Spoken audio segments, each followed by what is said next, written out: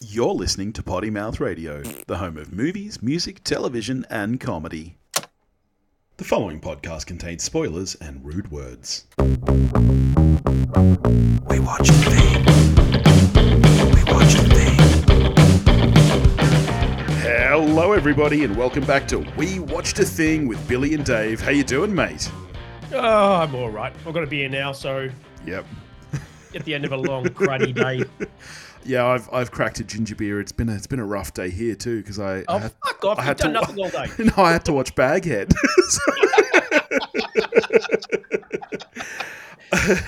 Before we get into that, though, I reckon it's time for us to make a little announcement, mate. Oh, gather around, kids. Yeah, a little family meeting. Mummy and Daddy are here. Because, you know what? They always say go big or go home, and we already record this podcast from our homes. Yeah, so we decided it's time to go big, didn't we, mate? Sure did. So, bigger the better. So from next week, we are launching the Potty Mouth Radio Network, which we're both very excited about. You know, it's been over. I've always wanted a conglomerate. Well, it's been over 6 months now that we've had the Hunt for the Perfect Album going up for the patrons, and we kind of decided that show deserves its own feed rather than being kind of crammed in here awkwardly where people can't search for a music show. So from next Monday, that will be its own feed. You'll be able to find us at pottymouthradio.com, hopefully, if all goes well. Yep. And then we've got some other fun stuff in the works too, mate. Oh, so much stuff. So much stuff. We're working on new shows, new merch store. That's new right. Stuff. We've got a Dungeons and Dragons podcast in the work, which is going to be very exciting because I've never played. No, well, I think we've got a party of 4. 2 of us used to play a lot, but not for decades. You've never played, and then we've got one poor person who we're going to be relying on to show us how to do everything. And as well as that, Noosk and I are 10 episodes into recording our Friends Rewatch podcast that I've been joking about forcing her into for years now. It was the start of lockdown. I said, we should do that. And we're finally doing it. So that's been fun as well. So I've been listening. I'm really enjoying it. Yeah. Because every fucking show in the world's doing bloody rewatch things, but they're doing... no one's that I'm aware of is doing it for one of the best shows of all time. So that's right. That seems like a big gap in the market. Yeah. So there you go. So some fun stuff coming. So keep an eye on Dave and I for Potty Mouth Radio. But shall we get into Baghead, my friend? Why not? Stupidest named movie in history. Baghead is a 2023 horror film directed by Alberto Cordor, written by Christina Pamies and Bryce Maguire and Lorcan That's a really Riley. Funny name. Pamies. It stars Jeremy Irvine, Freya Allen, Ruby Barker, and Peter Mullen. And I'm not going to ask you what it's about. Let's do this. A young woman inherits a rundown pub and discovers a dark secret within its basement, the Baghead. Shall we get into it, mate? Sure. All right. You told me last week that you were actually excited for this. You'd seen a trailer. I had not seen any trailer. The trailer was quite good. I was quite keen. Right. I went in completely blind. All I'd seen was the poster. Did the trailer give much away? Just not really much to give away. I mean, this is quite obviously based on a short film. Yeah, and it made me wonder what came first, the short film or Talk to Me, because this is very, very similar to Talk to Me as well. Yeah, I'm kind of feeling bad I slagged off Talk to Me as much as I did, because there's now a framework of comparison. Because now, that's true, yeah. Because I'll rip the Band-Aid off. This is not a very good film. I was really disappointed. I'm in a really mixed place with it because there were elements of it that I quite enjoyed. It had moments that worked. Yeah. But the screenplay was pretty shit. I mean, even then, I feel like what annoys me is I feel like there's a decent film in here somewhere. Like probably the short film it's based on.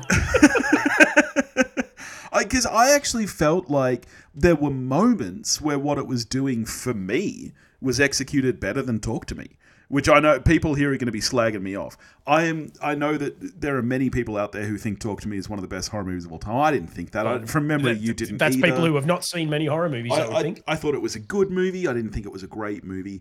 There are moments here. Fine movie. There are moments here where I think that the execution here isn't bad. I actually really like the idea of the Baghead creature. And I like that transformation where, you know, she eats the object, you take the bag off, and there is the... I actually really like that idea. I just don't think this movie actually did a lot with anything, and it has more rules than a game of Monopoly, and it breaks them fucking constantly. Yeah. Oh, and this is a prime example of one of the biggest annoyances that horror movies have for people, which is people doing dumb shit. Yeah, oh my God. Every decision in this film, I was just going, why? Agreed. I tell you what, she and her friend roll with the punches pretty fucking quick. What is a fucking horrendous, nightmare-inducing horror show of an experience down in the scary basement. Yeah. There's not a second's consideration or freak out before she's like, oh, yeah, we can make a few bucks. She's like, where is the fucking panic of oh my God. Agreed. Yeah. And literally all she wants is to make a few bucks at first. Not at all does she have the motivation until much later in the movie, very randomly, does she have the motivation of wanting to converse with someone that she wants to talk to who's passed. It's really just about making a buck for her. And it just, I don't know. I don't care about these characters. I'll tell you what, the one thing that I think this movie has going for it is that it doesn't hold back with its punches in terms of who is willing to kill. Spoiler alert, by the end of the movie, every single character except the Baghead is dead. And I'm all here for it. This is, I mean, go like Baghead. The ending, well, when you think about the plot of this, the Baghead, or I can't remember if they actually give a name for the quote unquote witch who just the Baghead. But really, other than the friend who cops it, who is a decent enough person, Baghead is our heroine. 100%. She's a hardly done by person who was persecuted, tortured, burnt at the stake, brought back to life, tortured again, kept as a prisoner. With the exception maybe Peter Mullen, her dad, bad egg earlier in his life, but we get this. He was a good guy at the end. Yeah. Of his life, but other than I'm still all right with Baghead offing him. Other than him, there is not a single likable. Even Freya Allen, you just nah. Yeah, and I will say this: purely out for self. I thought that her acting was pretty great. I thought that she did a really good job. For being a bit wooden. I think all of the cast were good. Yeah, and same. Given that this is a first-time feature director who has only done the short version of this film previously, that's all. The only things he's directed. How he's managed to pull together the likes of Freya Allen, Saffron Burrows, Ned Dennehy, Peter Mullen. You know, these are all very well-known faces who've been in lots and lots of things. Yeah. This random guys pulled them together for a screenplay entitled Baghead. Yeah. I mean, I don't think this movie is going to do well. I know that it only just came out literally 4 days ago. There's no Wikipedia page for this movie, which has never happened in the history of the show. That's wild to me. You know, everything has a fucking wiki page 100%. these days. And like, we've done smaller indie movies on this show before. I've never ever come across a film without a Wikipedia page, so I have no idea what the budget is or anything. I have very little info about this movie. I don't think that many people are going to rush out to see it. I was shocked when I went today.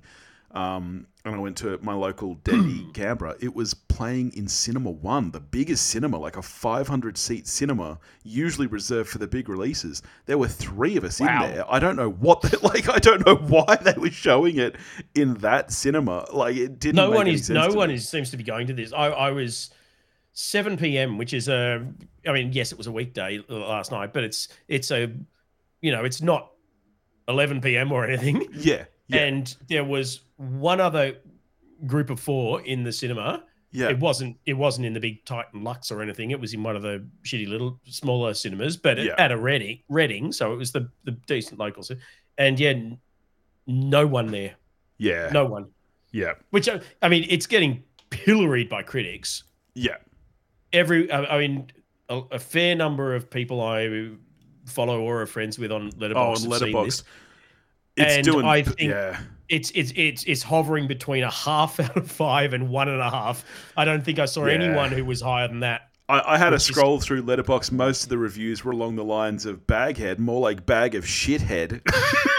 And they did make me chuckle. I'm not going to lie.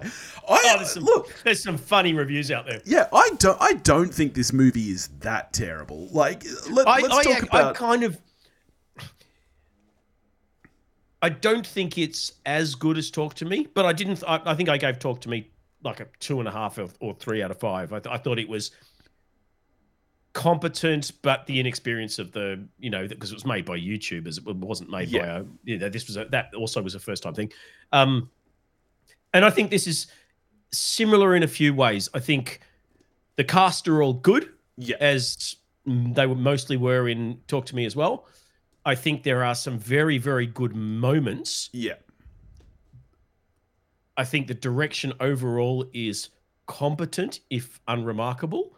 Yeah, I agree. But I think the screenplay and the writing is what lets it down, as was the case with Talk to Me. I think there's just too many holes in it. People act stupidly. There's no logic. There's too many things that happen because the plot wants them to happen rather than because that is what would happen. I agree. That's my ultimate issue with it. I agree. I think the direction is competent. I think the low budget does show itself at times, particularly in the effects. Every time we see flames, which happens quite a bit, it's very poorly composited. And there's a lot of them at the end where I was going, oh, look, they've just pasted that shit in Photoshop. Yeah, and you can tell. You can tell. I think the design of the Baghead creature is kind of cool. I think the makeup effects aren't bad. That's one clever way to get around a low budget is we don't have to show you the freaky shit. All you see is the mouth, and when you do see the mouth, it's pretty grotesque. But anything that involved non-human, so that you see a wedding, an engagement ring get put into a mouth. When the script requires Baghead to swallow an iPhone, you don't see it under the bag. I know those fucking cowards. Show us someone eating a phone, damn it. Yeah. One thing which made me, actually, a few things made me laugh out loud in this film, but the first thing that made me laugh out loud noticeably was when, poor old Peter Mullen, Iris's dad, tries to off Baghead by pouring petrol and booze all over the place. Yeah. Goes to light his lighter, it doesn't light, and then Baghead makes him drop it. Baghead doesn't burn, but he, of course, fully immolates himself. Yeah. To the point where he is, but third degree burns all over. He is an unrecognized. He makes Deadpool look like Brad Pitt. Oh, but then they still make her identify the body, a man that she hasn't seen in 20 odd years. And it's strange. Someone is burnt to death where they don't have a face anymore. So we will get an estranged family member who hasn't seen them in decades anyway to come and identify this corpse. I laughed as well. That's where I think the screenplay comes down, because, like I said, I think conceptually there's some interesting stuff going on here, and I think that the ultimate kind of plot, and even the way the narrative unfolds with Baghead escaping at the end, I actually really like. The ending is by far the best thing about this. It's one of the few things where I thought, I didn't see that coming. It's cleverly orchestrated. I think the little flashback bit where they're attempting to show that this entire thing has been the plan from the beginning. That was clunky. I think it was poorly done, because I got to the end of that. I didn't actually get from what you just showed me that anything was... You went too quick or whatever, I didn't get it. But the sequence of events of him being convinced to kill her and then bringing her back but that bit was very clever and very well done, and I did like the ending in that sense. Yeah. My biggest problem and the downfall with this movie, I think, are the rules and when it adheres to them and when it doesn't. I don't know why at any point... That 2-minute thing was very loose. Why does anybody ever bother setting a timer? Not at one point in this movie does the timer go off and they actually finish. Nobody adheres to it. Even her dad, who's the one warning them and stuff, nobody adheres to it. Supposedly, that's when Baghead takes over. So except when they need the mum or the dad to exert their power and like when he's setting her on fire, we know that what's the point of the restraints? We know that Baghead can get out of the restraints. We saw it the very first scene they do it. There is no reason for them to be there, because Baghead has to adhere to her commands outside the hole, and I'll get to the fucking hole in a minute. Which Iris goes into at one point. And don't even fuck me. But on this side of, in the basement, Baghead has to obey the commands of the curator, caretaker, whatever the fuck they call her. So why do you need restraints? Yeah. The restraints don't seem to restrain her anyway. Exactly. The very first time we see Baghead come out, they make a big show of him how he knows how to do this when he hasn't done it before is another thing that irked me. He made a big thing, I've not done this before. But he walks into the door of the basement, gets the lantern off the wall and lights it, goes down there, says she needs to sit in the chair. Yeah. I know, we got to put the restraints on it. How do you know all this shit? Yeah. Yeah. Anyway, they make a big show of having to put the straps on and buckle them down and restrain her.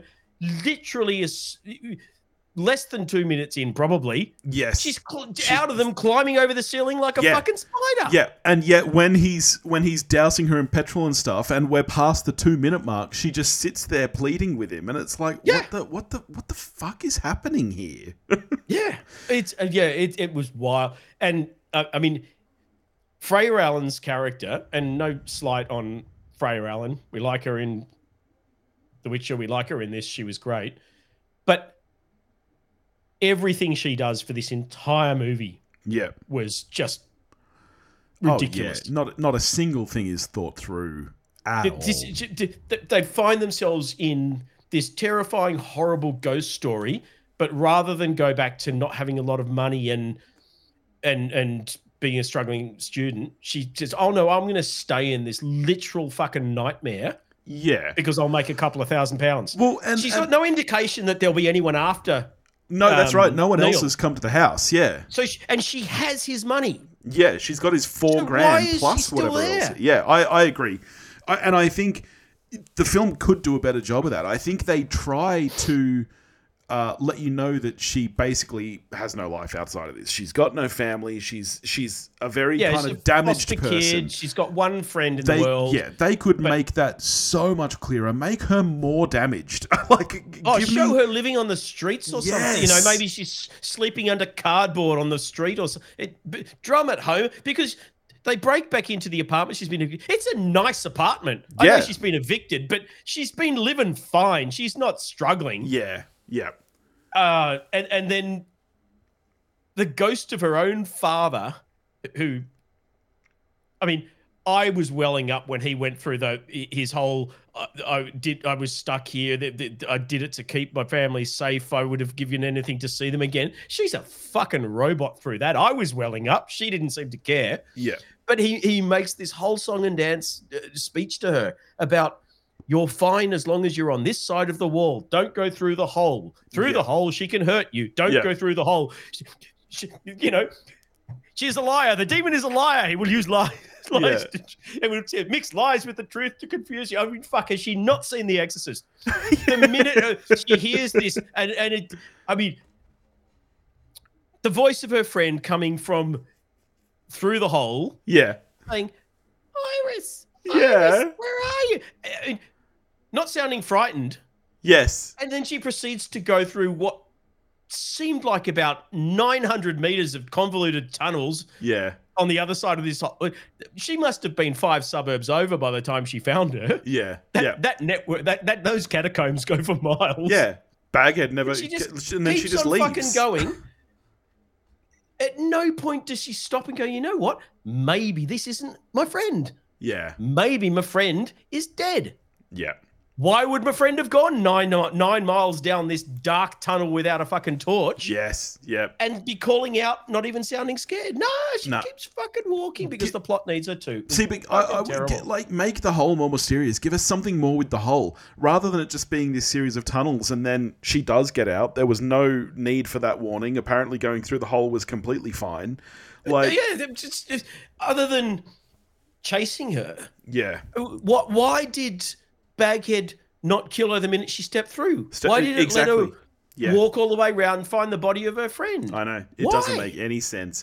And even the Neil character, I liked the narrative and the way that things were revealed to us. I like that, the fact that he killed his wife, I thought was a nice twist. I didn't see that coming, but yeah, she still stayed friends with him. She still hung around him until he literally tried to kill her. That's the thing. He was clearly a bad dude from the very first time he interacts, and he starts questioning his wife about who she was seeing and stuff. I thought he was going to ask her the combination to a safe. I knew it was selfish. It wasn't about, I just want to say goodbye. Yeah. But that's your first hint that this guy's kind of a prick. Like, just fucking, stop hanging out with him. Yeah. Fucking get your own friend killed to hang out with rapey McMurderer. Fucking. Yeah, I was super disappointed by this film. The trailer was all, edited together from the cool moments, because there are some cool creepy moments. There's some cool jump scares. There are little bits that are all great, and the trailer was kind of all of those. And obviously, in a trailer, you don't get all of the flaws in the plot. And everything. Yeah. I will say this: I did got like there were 2 jump scares that did make me jump. So I'll give the film credit where it's due. If that's what you're going to a film like this for, you'll probably jump, and that's kind of fun. It is, but I mean, if you're just after a jump scare, go rewatch bloody The Conjuring or something. I was going to say there are much better movies that integrate, because a jump scare is kind of cheap. Let's face it, and to be a good, I don't think any of the jump scares in this. Because I think there are really good jump scares that are cleverly and artfully put together. You look at things like the clapping in The Conjuring, or Exorcist 3 is another one that springs to mind. This is not that. This is just literally boom. Yeah. It's kind of cheap, but it wasn't done badly. Yeah. Like they were effective when done. Like there's the scene where I think it's the friend is reading on her laptop about the former owner of the house, and then she closes the little laptop, and he's sitting there behind the screen. I yelped like a puppy who's just been kicked. Yeah, I jumped. That genuinely got me. I wasn't expecting, but by the same token, it made no fucking sense. No, it didn't, and we never see that ghost again. It's so unclear. Were there ghosts in this film? Is that what that was telling us? That's my question, because it's not a ghost movie. Yes, there are no ghosts in this. Yeah, and then because she goes out to the middle of it must have been somewhere in England. I assumed from the name it was somewhere in Eastern Europe, Friedling or whatever it was. I thought it was Eastern Europe, and then suddenly she's driving there. It was like, gee, she got there fucking quickly, but apparently it's just somewhere in the fucking countryside. Yeah. But when she goes to finds his house, and he's got the big fucking serial killer / cop who's been fired for being too obsessed with the case and still following it, wall of stuff. Which I think wasn't made nearly enough of. I don't know what she got from that. No. Other than a photo that was like, oh, wait a minute, that's the fucking solicitor guy. Yeah. He must which be again was never explained. We never picked up on that either. Yes, I know. Because again, there are some threads in this movie that are kind of cool, and there are some sequences that are kind of effective, but nothing really ties together and it doesn't follow through. And this is a short movie. They could have, I don't think they needed to add any more, but they could have easily followed through on some of those threads. They needed something, because, but maybe Ned Dennehy had moved on to another project and they only had him for that one sign the bit of paper thing. But they hinted through a big chunk of that giant exposition-y scene at the countryside house that the friend goes to, that he's somehow involved. Is he the guy who's, is he immortal? Is he the guy that just goes around getting people to sign on the line like fucking Lucifer? Yeah. They're kind of hinting that there's something supernatural about this guy, because his office was cleared out. Disappears. Why? Yeah. What is that? Yeah, why? I agree. Was he over there? I don't know. Is he a ghost? Oh, we don't know, Dave. Maybe there are ghosts. The more I talk about it, the more this film aggravates me because there are so many fucking holes in it. Yeah. There's more holes in this. The holes in this film are bigger than the hole that Baghead comes through. Yeah. Oh, yeah. Yeah. I would have loved for that hole to have been something deeper. I love a grimy hole. Give me a grimy hole and make it interesting. You know, like I'll send you some links. Rather than just 900 meters of tunnels, you know, maybe she walks in there and it's like the Upside Down, you know, or maybe she walks in there and it's like a portal to the past or something. You can do so much with a hole. Why did it go anywhere? Yeah. The whole point of the story was they walled her up. You don't wall someone up with catacombs. She's to not fucking a free-range dog. You wall them up in a wall so they die. Yeah. It made no sense. Yeah. Oh, how are you scoring the head of bag? It's fucking half a point lower than it was when we started. Look, 3.5. Out of 5 or out of 10? 10. 3.5. Okay. Yeah. Okay. Yeah, that's fair. I'm. I think I'm the same, 3.5. I felt like I was a 4 straight after walking out, but yeah, I dislike it even more after talking about it. Yeah, it's even dumber, and there are more issues with the screenplay the more we discuss it. If we keep on talking, half an hour from now it'll be a 1, so we should probably stop now before we start getting just needlessly cruel. Look, if I made a film first time out of the gate and this was my first film, it probably wouldn't be this good. So while I can sit here objectively and go, there are massive problems with this film, it's better than I could do. So fucking good. Well done, Mr. Corridor. All right. Well, hopefully next week will be better because I feel like it's been a bad. I feel like it's been a bad run. It's been a bad fucking year. But I'm really hoping that Dune Part 2... 100% confident will be the best film of the year. Yeah, because next week we are getting to Dune Part 2, which I have very high hopes for, which doesn't bode because I've had high hopes for plenty of movies this year. Oh, no, yeah, but we've got a Part 1 that we can base things on. We know the director. We know it's going to be more of the same, but better because now we've got Pugh and Taylor-Joy all over the joint. Swing! All right, well, that's next week. In the meantime, if you want to get in touch with us, I guess you can find us at pottymouthradio.com. And if you want to help support the show, you can do that at patreon.com/pottymouthradio. Don't forget to go check out the other shows on the network. By the time you're listening to this, there aren't any. But in about 4 days, Hunt for the Perfect Album will be up and live. So please go subscribe to that. If you're into music, if you have friends that are into music, tell your friends, share it around. And we'll be rolling out the rest of the Pottymouth Radio shows over the next month or so. So yeah, so much happening. So thank you for joining us here at We Watched a Thing, and we'll catch you next week. Cheerio.